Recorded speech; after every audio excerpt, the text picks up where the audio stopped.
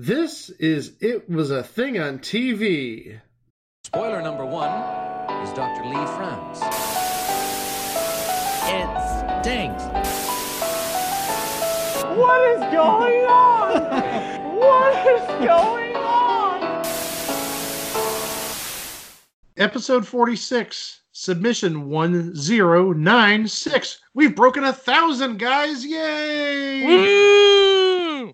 Yeah, we have many more entries, folks. We're not just 3 digits, baby. Retired Price is Right pricing games. Well,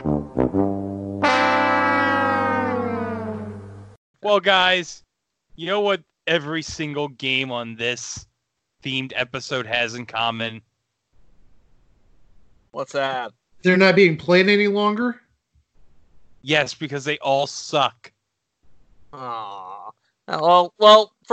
Not every game can be Plinko, or hell, not every game can at least be Danger Price. But give Price is Right, some credit. It's been on the air for 48 years in its current iteration. Yeah, it's 2 years away from turning the big 5-0, baby. In those 48 years, you get to experiment with a whole lot of games. But not all those 110 games have been winners.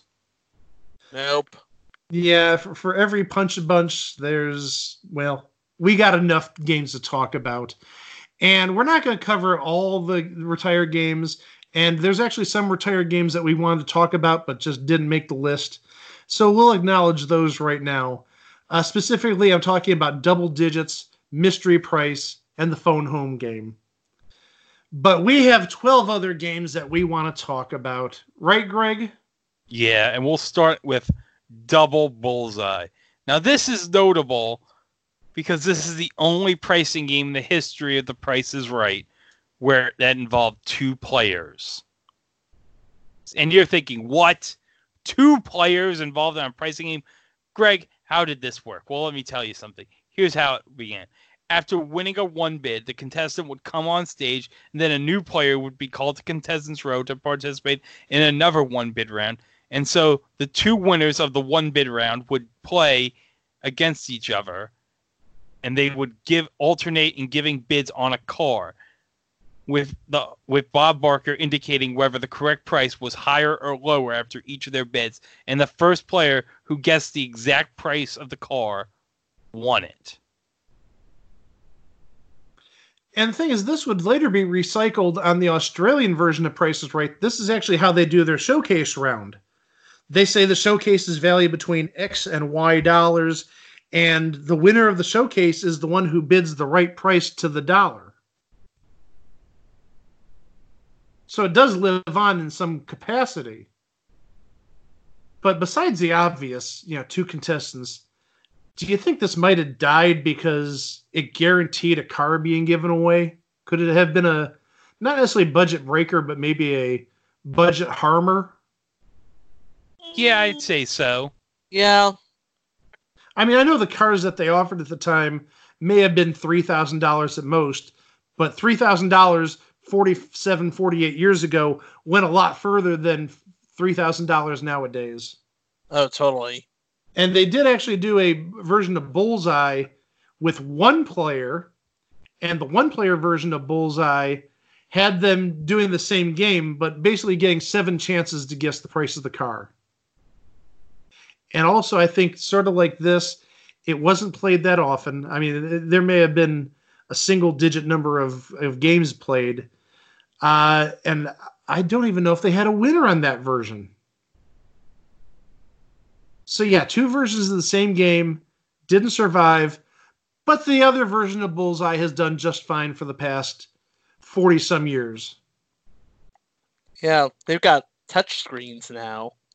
Well, I'm going to talk about another game from the 70s, and this one is called Finish Line. And Finish Line really was a ripoff of Give or Keep, which is a very popular game that was played on The Price is Right for pretty much like the first, I'd say, 15 years of the show, more or less. I think it was played from like 1975 till about 1990. So it was a long-running game. It was the same game, except it had a horse racing theme. And the idea was pick the more expensive item in a group of 2, and the item that wasn't picked, the price would be revealed, and the finish line would be moved that many spaces away or that many paces away or whatever you want to call it. And then after you do this 3 times, you have a certain distance between the horse at the starting line and the finish line. And the goal is your horse has to move at least to the finish line or beyond the finish line based on the prices of the 3 items that you chose. It's basically give or keep, just with a horse racing motif.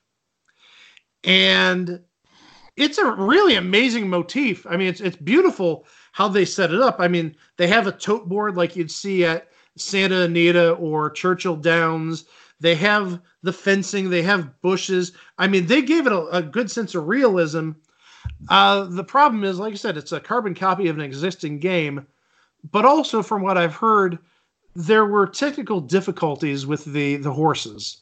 And obviously, when you have so many moving parts, the finish line, that gate moving, and also the horse moving, you can see how it might have been canned pretty early because there's a game already like it, but also just too many malfunctions. Less props intensive, so to speak. Yeah, I mean, well, Give or Keep is the less props intensive type of game. It's just a board with 3 sets of 2 prizes. You pick which one of them is most expensive. Bob shows the price of the item not chosen, closes that window. The price goes on the board on the give side, and then after you give all 3 items, you see how much the keeps are. You add them all up, and as long as the keep is more than the give, you win.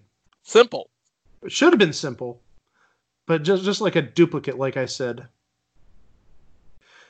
But Chico's got another game, and this is actually a game the 2 of us saw in person a number of years ago. Yeah, it's a game called Joker. And the object is you have a 5-card hand. The Joker is hiding in one of the 5 cards. You have to discard the Joker in order to win. That's pretty much the game. Now, how do you get discards? You get discards from pricing 4 small items. Like, there's a small item, is it $26 or $62 or $38 or $83? And if you're right, you get the prize and you get a discard. Now, this game lasted a good long while. It was from 1994 to 2007. And here's the thing.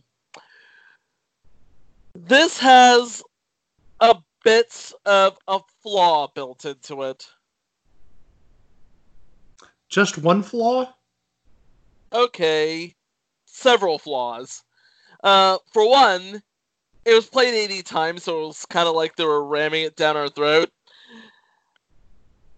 And for another, it was like, okay, we can't have a price. We can't have a prize whose price was ended in 0. And you couldn't have a price that had the same digit. You couldn't have like $66. Yeah, and true story. According to secondary Truth by Consensus fandom.com, Roger Dobkowitz noted that the game had fundamental problems, an awkward reveal, and a contestant could earn all 4 small prizes and still lose the game.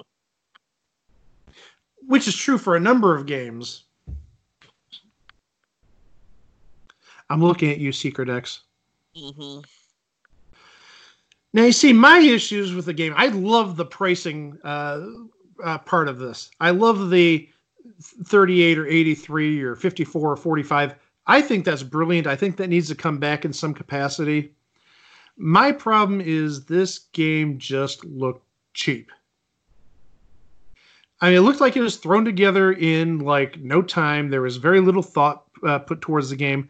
Plus, also another thing is the Joker itself was a red background card, while the other cards were white.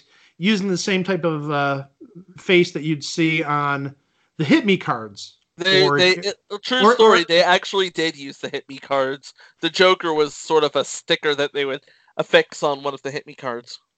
Or if you wanted to go back even further in time, the original Gambit cards.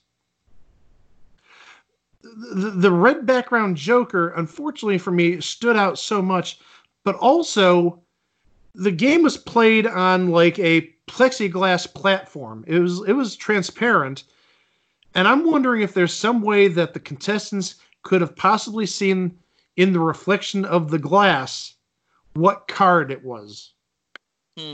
Possible? Possibly. If all the cards are white, it would be harder to distinguish which one's the Joker. Now, I understand, television, it's a visual medium. You've got, you want to see the difference because you maybe could be able to tell one card from another, or you wanted the Joker to stand out. But I wonder if, because the Joker was primarily red, if there was some way they could see through a reflection of some sort, and thus giving them a obviously better chance at winning.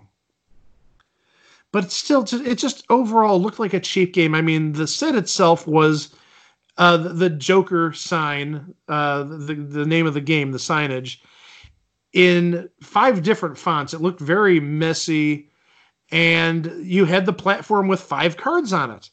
It looked very, very lackadaisical. It just, I mean, I don't miss the game at all. And as I said, Chico and I did see this game at a taping of Price is Right back in 2006, and I didn't even know it was still around at that time. Man, it was a dog back then. It was a dog. Yeah, it was a horrible game. But also at the same time, think of it this way, Chico. You and I saw one of the last playings of Joker. Not many people can say that. Yeah, you're absolutely right about that. Greg, do you have another game lined up? Yes, I have one. It's called On the Nose. Now, this was a pricing game where a contestant had to perform a sporting feat to win. It was played for a car and a potential cash bonus of $1,000. So to win the car, the contestant had to successfully complete a sporting feat. 5 different sporting events alternated in different playings of the game, which included throwing a mini football or a baseball through a hole in the game board, making a free throw with a mini basketball, popping a balloon with a dart, and hitting a tennis ball through a hole in the game board. Before the contestant attempted the feat, they first had to determine how many chances they would have to perform it. The contestant was shown 4 possible prices for the car. Picking the correct price earned the contestant 4 attempts at the sporting feat and a $1,000 cash bonus. Choosing the nearest incorrect price earned the contestant 3 attempts, and the next closest price earned 2. And the price farthest away from the actual retail price earned just 1 attempt. Those other 3 prices awarded no bonus, and the number of attempts was represented by revealing a certain number of whatever implement was used in the particular task of the day. Also, Bob Barker would perform an inspiration attempt of the task, similar to Hole-in-One. And I sort of have to figure that that's how this game originated. Hole-in-One was a reasonably popular game. And hey, let's spin it off, but now let's do different games. Not just golf. Let's do basketball and baseball and darts and football. And it just didn't work. But also it didn't help that, and this wasn't true of all the contestants, but obviously if you have just like 1 or 2 contestants that fall under this category, it's sort of unfair. If you have a senior citizen playing, yeah, can you see a 70-year-old shooting a free throw or throwing a dart trying to hit a balloon? I'll take that sound as a no. Sorry about that. No, that's fine. So can you see a senior citizen trying to make a free throw or trying to throw a football through a hole from however many yards away, 5, 10 yards? I just don't see that happening. I could see it, but it would not be pretty. It definitely wouldn't be very pretty. Plus, also, you lose the home viewer because there's no participation for the viewer at that point. It's now, let's see if Gertrude can can throw the football through the hole by the receiver's shoulders. Not a very interactive game. No, After you get through the preliminary part where you determine how many attempts they get. nope. But the funny thing is, despite it being around on the US version for a year, it's actually been on the German version, and it's had a long life. It is actually the host of the German version of The Price is Right, Harry Rinvord. It's one of his favorite pricing games. Well, good for him. Different strokes for different folks. Well, I'm going to talk next about the telephone game. This one is an obscure game, not played very often. Very weird, very hard to follow along with. So it starts off with 4 grocery items, and you're given $1 to purchase 2 of the grocery items. And the idea is to spend no more than 90 cents, so you have at least a dime left over to use on a pay telephone. Because back in the day, well, you got to remember, pay telephones were a thing before cell phones, but also calls were just a dime. So if the contestant succeeded in spending 90 cents or less on these 2 items, they would go to this telephone booth, and there were 3 phone numbers. And the 3 phone numbers corresponded with the prices of 3 items. 2 of the items were small prizes, and the 4 numbers represented the dollars and the cents of the item. So like $45.70. And then one of the numbers represented the price of the car. But remember, you don't see the decimal, so you don't know which item is the car, which one are the small prizes. So you have basically a 1 in 3 shot of getting the car. So the person would actually dial the phone as a rotary phone, a rotary payphone type of phone.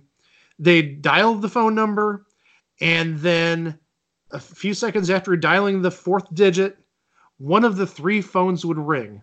And whichever phone rang, the prize that was associated with that phone would be the item that the contestant won. So again, there's 2 small prizes, probably in the range of about $40, $45, $50 each. And then you've got the car, which would have been basically 100 times that, $4,500 to $5,000. And this game was not played that often. And there is one example of this game being played on the internet. That's how rare it is. Wow. Yeah, it's one of those games you need a flow chart in order to understand. Yeah, one of the secrets behind a good Price is Right game, the kiss rule. Keep it simple, stupid. But this one was almost incredibly too simple. And in retrospect, probably a duplicate. Thank you, Brain. We have the gallery game. This is another game that was pretty much force-fed down our throats between September 10th, 1990 and April 1st, 1991. It was played 24 times in that short period. And that's exactly how long it lasted. Basically, you had a price with one number missing a few key elements. It could look like a 3 or an 8. Or a 0. And what the player had to do was paint in the missing pieces to give a price to the prize up for bids. It was in the 24 playings, it was only won 9 times. And again, it was one of those games that was a little too simple, but at the same time, it's like, oh geez, it was sort of complex to set up, which is probably why it got the axe rather early. Because A, you have to come up with a painting for the prize, and B, you have to set up not only the prize to be painted in, but the reveal. So yeah, it was just it just seemed like it was way too simple. Of course, you also had Pick a Number do this same metric. I think Pick a Number would come later, actually, now that I think about it. 1992, yes. Yeah, so Pick a Number would be the replacement for this game. I just wonder how much it would have cost to create those paintings. I mean, the art was, it wasn't done by a kid, but they had to do two of the exact same paintings. I'm sure duplicating it wasn't that difficult, but I mean, they had to have somebody on staff or in the art department which had to do that. Yeah, this was quality art. This wasn't like the guy who drew the sketch of the leprechaun in Alabama. Future installment. coming March 2021, folks. All right, Greg, what do you have next? Okay, so the next game I have is the Shower Game. Now, the Shower Game premiered on September 4th, 1978, and had its last playing on November 30th, 1978. So this game lasted 2 months. So what this is a game with 6 shower stalls arranged in a row, like a locker room, and each stall had a possible price of a car attached to it. So the contestant enters the stall bearing the correct price, and he or she pulls a chain attached to the shower head. If they chose correctly, a giant key would lower from the stall ceiling, and the contestant won a car. The 5 other showers were randomly divided into 3, which showered the contestants with confetti, and 2 of which showered them with 100 $1 bills. If the contestant selected a confetti shower, they could choose another shower. If, however, the contestant selected a money shower, the game ended, and the contestant left with only the $100. But there's really a key reason this game didn't last that long, right? Oh, yeah. It was not fun. It was, boring. Yeah, not just that. Oh, yeah. That whole thing with Jewish people didn't like this because it reminded them of the Holocaust. Yeah, because, shower stalls in the Holocaust, enough said. Oh, boy. Well, I mean, it's the game is good in theory, but maybe they needed to use different props. Maybe like a home shower or something. Maybe just totally avoid the showers. Yeah. But yeah, there really was no strategy in the game. There were no hints given. You just had to grab a handle in the shower stall and hope for the best. A very luck-based game. But yeah, it did not last all that long. Well, one game that lasted a little longer is the game I'm going to talk about right now, which is called Add 'em Up. Add 'em Up lasted over 2 years, believe it or not. It debuted in 1986, September 11th of 86, and it was retired in October of 1988. So it got a little bit over 2 years worth of use. Now, Add 'em Up was a card game. And the idea of the game was you had a display over the car which showed the 4 digits and the price of the car, because remember, this is the late 80s. Most cars didn't cost more than $10,000 at this point. So you'd have the 4 digits there, and then the game board would show you what the 4 numbers added up to. So you'd have 4 blanks for the 4 different digits, and let's say they added up to 17. So what that told you is the 4 digits in the car, if you add them up, adds up to 17. So in this game, there were no free numbers given. That would make it a little too easy. So the contestant was allowed to make 1 mistake. And once you make the 1 mistake, the game's over. But the thing is, if you get 1 number, that narrows down the possibilities of what the other numbers could be, especially if the first number you go for is the first digit of the car, because back then cars would have been in the $6,000, $7,000, $8,000 range. So if you know the sum is 17 and the first digit of the car is 8, well, then the last 3 digits have to equal 9. And there's some logic in play, because how many combinations of the remaining digits could you make to add up to 9? You really couldn't use any numbers bigger than then 7, because 720. The 8's already in play. You can't play the 9 because you can do the 0, but there isn't a second 0 on the board. It's just a different digit, so you have to play 1. It was basically a giant Sudoku puzzle. It's a logic puzzle. Yeah, you got to think it out. And the game just got canned because contestants just didn't understand it, which sort of, enforces the stereotype that Americans don't understand math, which is, sad but true in some cases. I thought it was a clever game, and the game sort of does live on now somewhat because the scoreboard, or at least the font for the scoreboard, is currently used on the game Pathfinder. I believe they reused that prop. Yeah, and it has that funky sort of typeface. Almost looks a little bit like a 60s type of typeface, yeah, like a 70s. Sort of looks like a Cooper meets Balloon. You're the typeface pro. I'll take your word on that. Yeah, if there are any typeface bands listening, give us a holler, will you?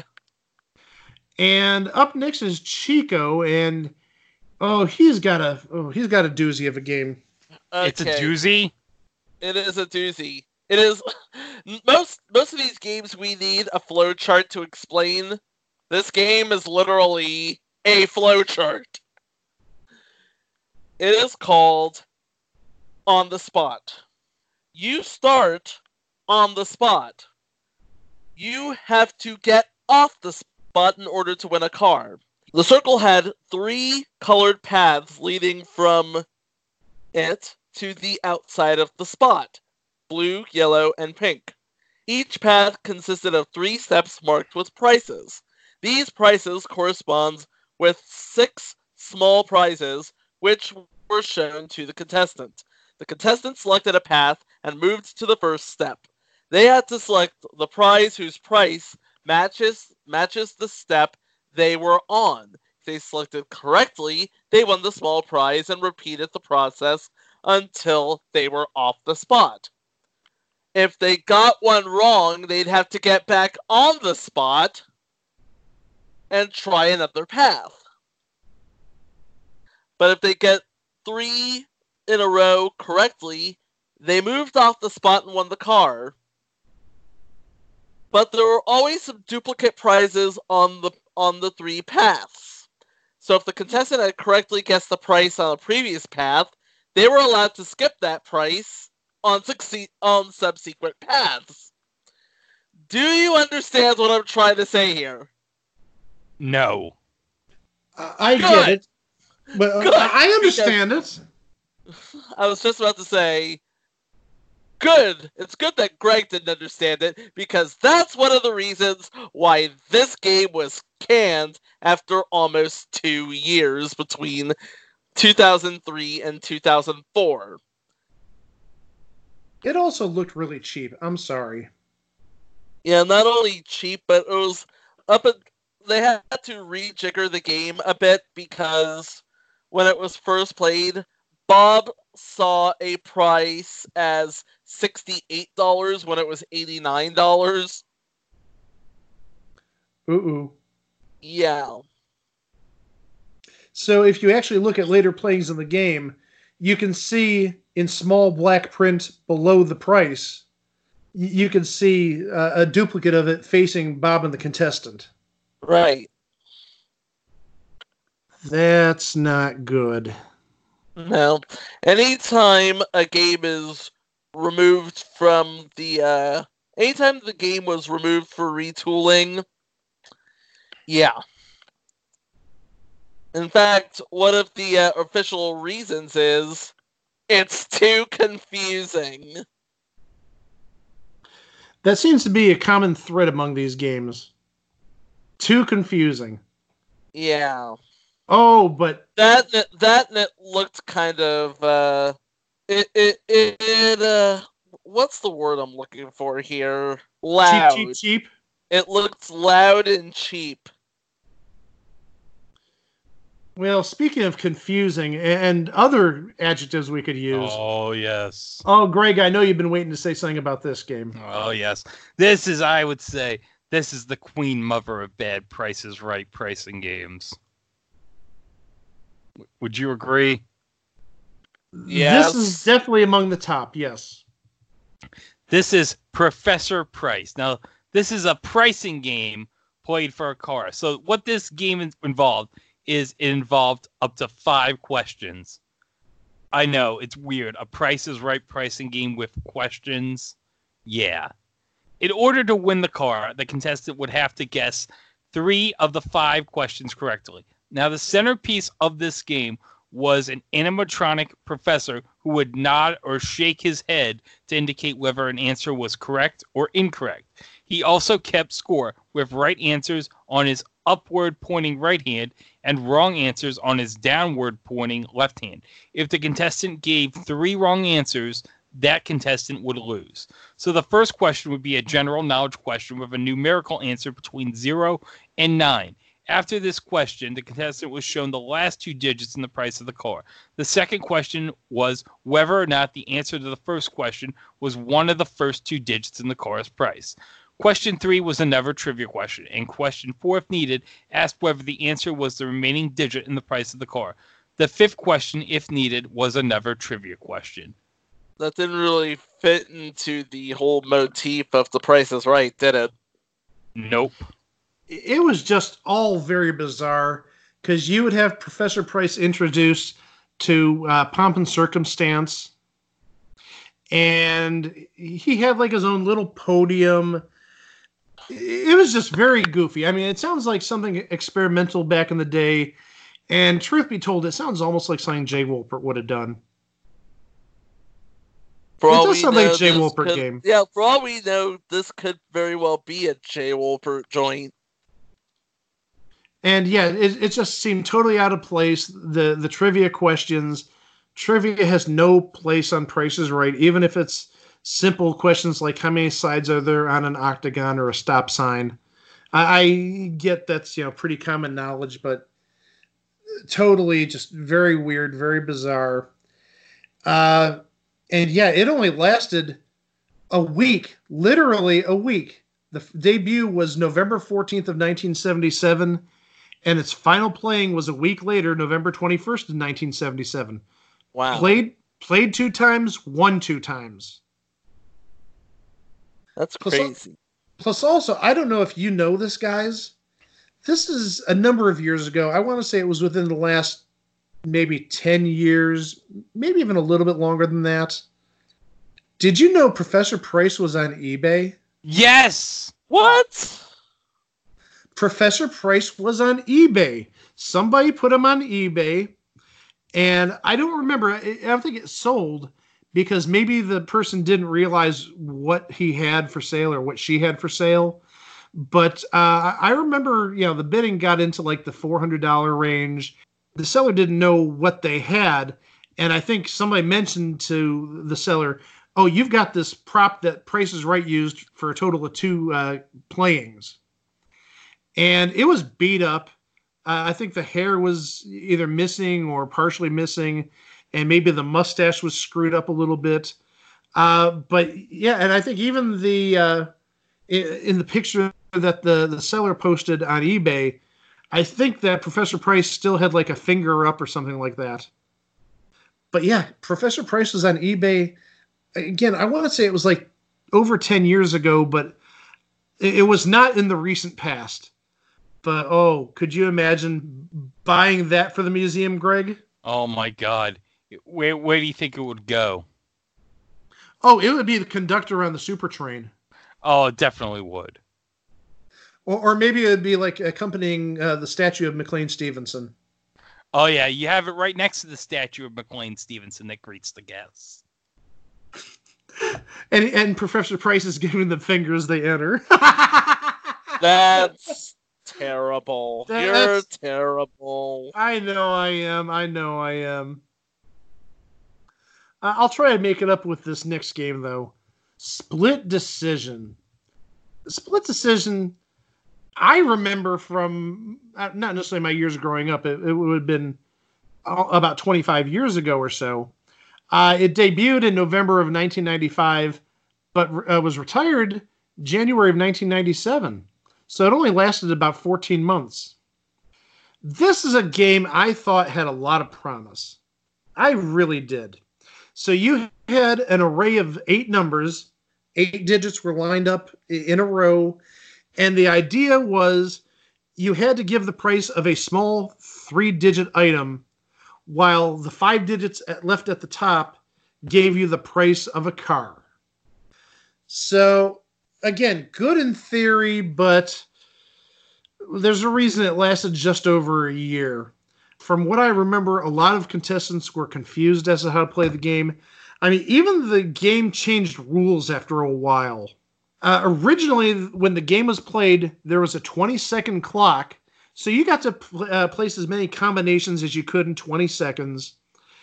And, sometimes you'd have people get 3 combinations or 3 attempts, some people 4. If they moved really fast, maybe 8 or 9. But starting in May of 1996, they simply gave the contestants 3 chances to win. Now, these rules were only used on 2 playings, and the clock returned in June of 1996. And the game was retired just because it was, again, like it seems like every game, it was just too confusing for the players.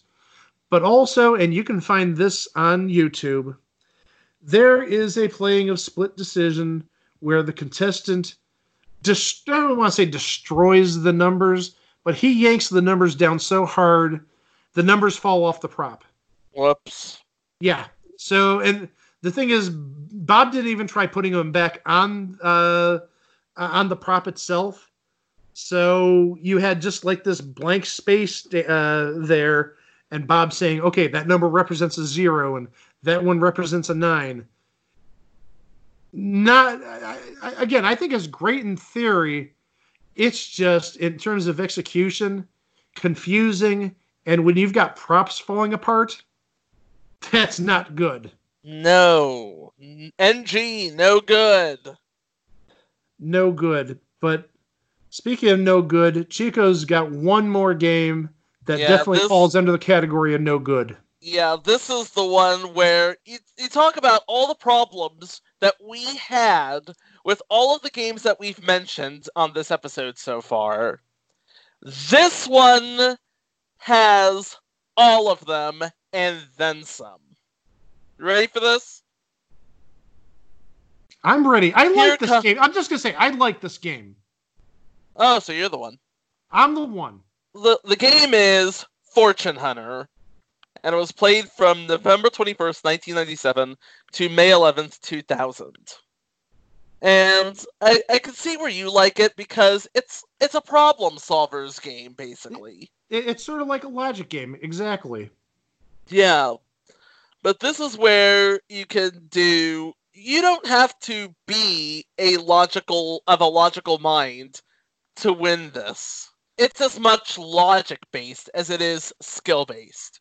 You're shown 4 items, and each item has a pretty little silver box with a pretty red bow on top. One of them has $5,000 in it. And here's how you find the 5,000. You have to eliminate boxes based on clues given by the host. For example, one would be eliminate the prize whose first digit is blank. Or eliminate the prize whose price is between blank and blank. Or eliminate the prize whose price is blank. Or eliminate the prize that is more than blank. Or eliminate the prize that is the least or most expensive. You get where I'm going with this. But the problem is you make one mistake and the game's done. Problem is you don't know you made that mistake until the reveal. Yep. So yeah, when you look at it, there's a combination of just pure luck, but also, there is that logic. If you know your prices, and I mean, some of the clues were pretty easy. Like Chico said, eliminate the price that's more than $1,000. That's not generally too hard. But then when you get to a clue like eliminate the price whose first digit is 8, that might be a little trickier. Yeah, and on the 4 items are basically 1-bit items. 4 1-bit items. And if you find the money, you get the 4 items and the money. If you don't find the money, you get caca poo poo pee pee nothing. So that's probably the be all end all of the problems with this game. It's as luck based as it is skill based. You don't know if you made a mistake until the end, and it is basically an all or none proposition. And the reason that Fortune Hunter was presumably retired from our friends over at goldenroad.net is that it wasn't getting enough winners. Boy, I wonder why. Well, it says that it was won about a third of the time, which, I mean, that's better than, just randomly guessing, because random guessing says you win it a fourth of the time. But yeah, as much as I enjoy the game, I understand why it didn't last that long. Yeah. Well, as I mentioned, there are other games we could have added to the list. As I said, we could have done the phone home game, which is the only regular attempt at doing a pricing game with a contestant at home. Yeah, they did play-alongs and stuff like that throughout the years, but this is the only dedicated game that always had a at-home element. And another game that didn't make the cut is Double Digits, which really, if you look at it, is a precursor to Temptation. Not the one with Rossi Morreale, the pricing game Temptation. That's another show, Mike. I was just going to say, that's a future episode, Temptation with Rossi Morreale. But enough about that. He's not bitter at all. No. Well, what can we say about this, Chico? Well, what can we say? Well, in the 48 years of The Price is Right, you're going to have some really big games that turn out to be fan favorites. Some of them go on to be legendary, like, say, Plinko, or Dice Game, or Punch-a-Bunch. As for the ones that come and go without fanfare, well, what can I say?